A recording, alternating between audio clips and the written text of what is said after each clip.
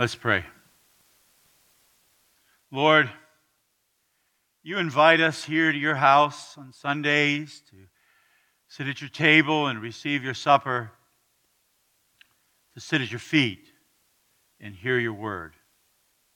Bless us now in that hearing. In your name we pray. Amen. Whitney was a 13-year-old girl from a broken home, dabbling in behaviors that no 13-year-old should be dabbling in.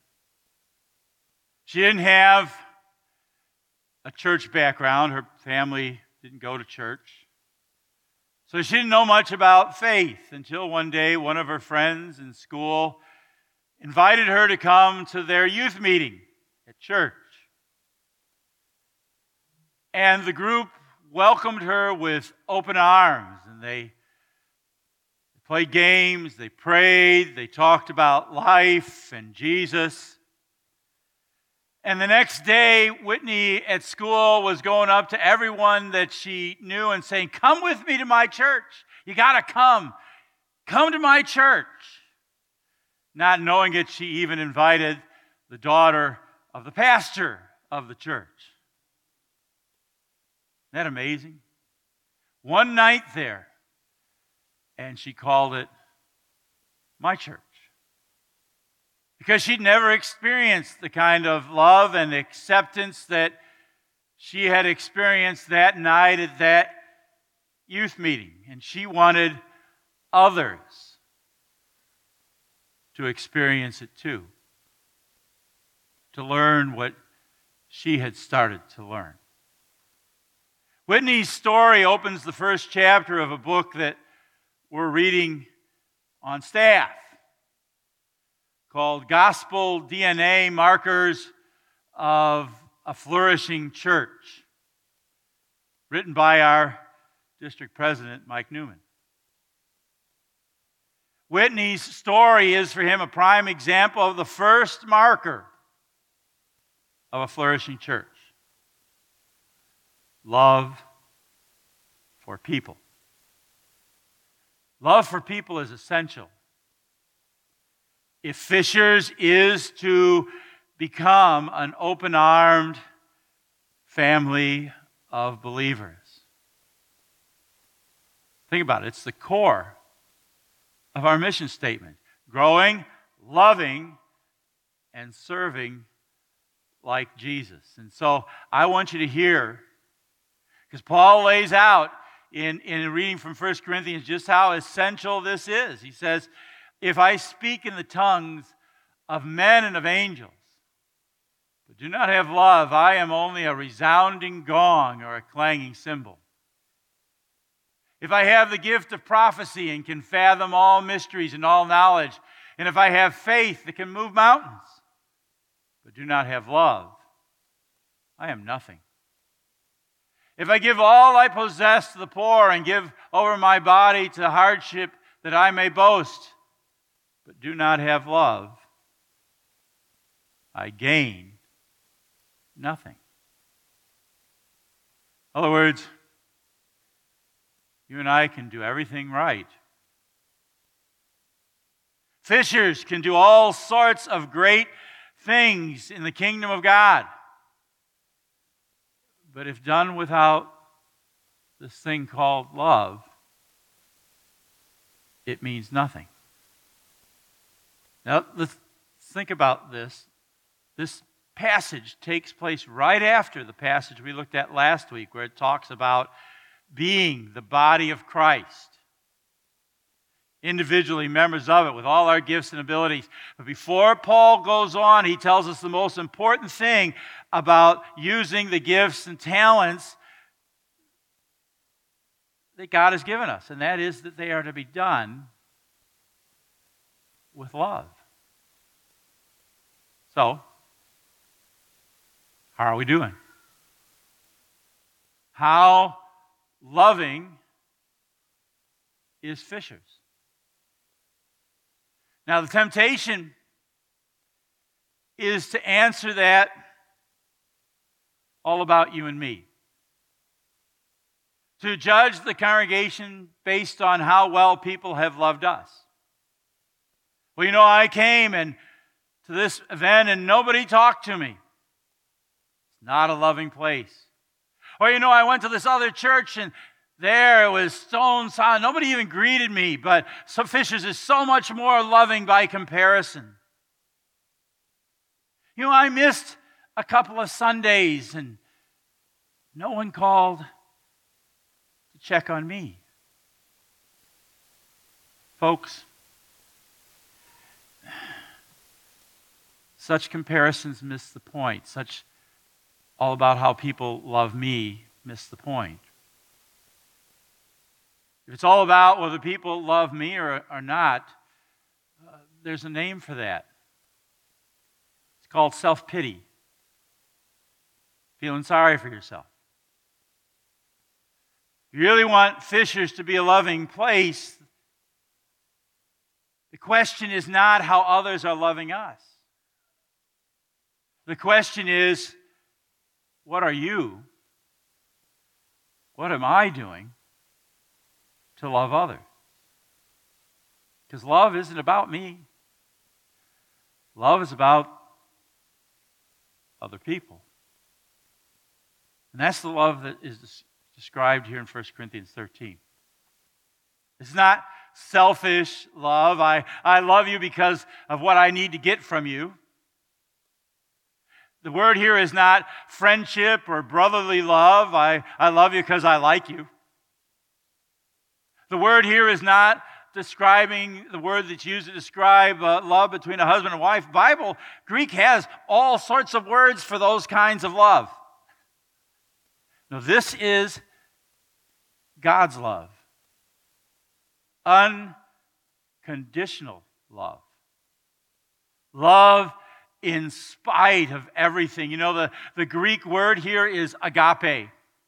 And if you were to go and look at this passage in 1 Corinthians 13 in the Old King James Version, they would translate that word as charity. And somebody the other day asked me, why does the King James use the word charity? Because that's a great word to describe what this love is. It's a handout. It's a love that we can never deserve, we can never repay, a love we can only receive as beggars before God. Folks, there's only one person for whom this describes him. That's Jesus. I'm sorry. I love that this gets used at weddings. It's a great passage. But neither your husband nor your wife is Jesus. But he's necessary. In fact, I don't know if you realize that you can take the name Jesus and put it in every place where the word love occurs, and it still makes perfect sense.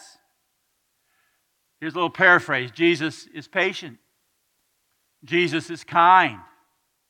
Jesus does not envy. Jesus does not boast. Jesus is not proud. Jesus does not dishonor others. Jesus is not self-seeking. Jesus is not easily angered. Jesus keeps no record of wrongs. Jesus does not delight in evil, but rejoices with the truth. Jesus always protects, always trusts, always hopes, always perseveres. Jesus never fails. Jesus is the very definition of agape love. Let's just go through it a little bit. His love is not self-seeking.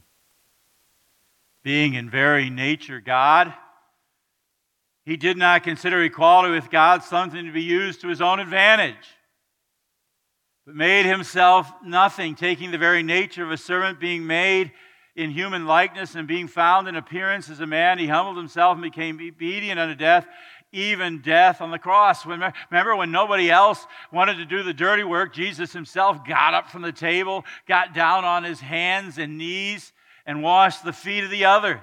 He came, he said, not to be served, but to serve and to give his life as a ransom for many. His love is not self-seeking.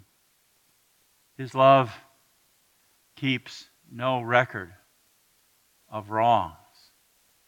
From the cross for those who crucified him.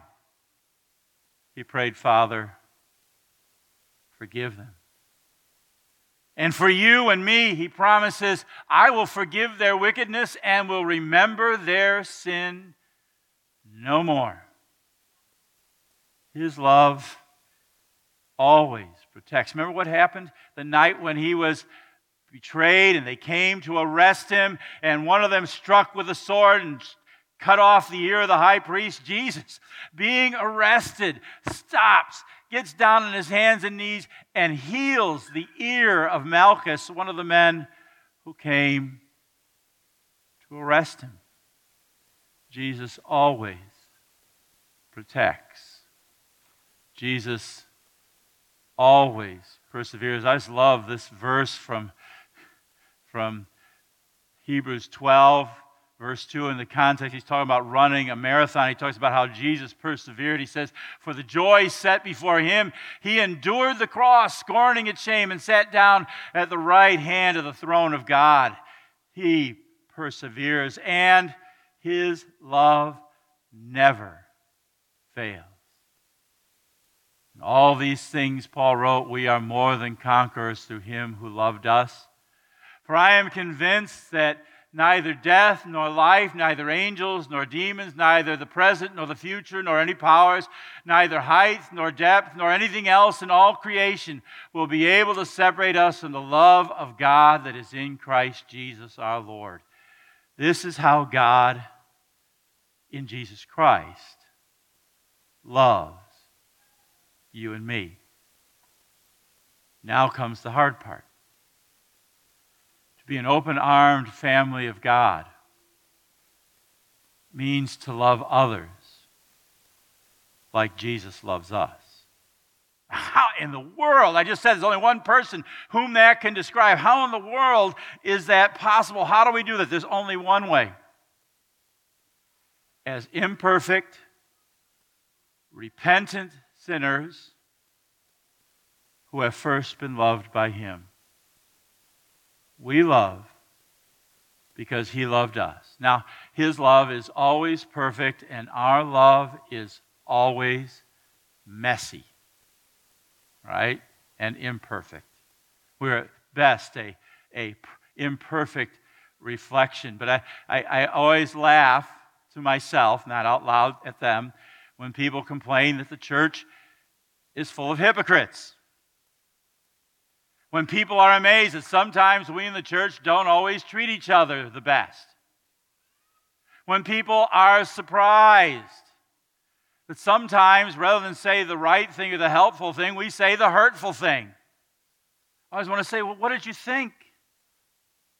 The church is made up of sinners. Of course there are hypocrites. Of course we make mistakes. Of course we do the wrong thing from time to time. That's why we're here. Folks, that's why the only way we can be a loving, open-armed family of believers is by confessing our failings, by seeking out forgiveness from him and one another, by embracing each other with grace, as God has embraced us with grace. You know, a few years ago, I was having this trouble with this other fellow in the church. I was angry with him. There wasn't anybody here. But I was just really angry and having a hard time getting over it. I was talking to a fellow pastor about it, and he said, Wayne, when you picture God's grace, what picture comes to mind? And it wasn't exactly this picture. It was like this one. It was a picture that somebody gave me when my dad died. It's of Jesus embracing somebody. And all you see Jesus, but all you see of the other person is their back, and welcoming them into heaven. And I described that to him. I said, that's how I picture grace, Jesus embracing me in spite of everything. And then he said, okay, suppose this guy you're so angry with is in that picture standing off to the side. What would Jesus do? Well, he'd probably open his arm and bring him into the embrace. What would that mean for you? Well, I suppose Jesus had wanted me to open my arms and bring him into the embrace as well. That's what it means to be an open-armed family of believers. That no matter who God brings to us, or to you or to me, friend or foe, someone you really like or someone you don't like very much, to open your arms to that person and invite them into the embrace. Invite them to be embraced with us by Jesus. Amen? Now may the peace of God, which passes all understanding, keep your hearts and minds in Christ Jesus unto life that is everlasting. Amen.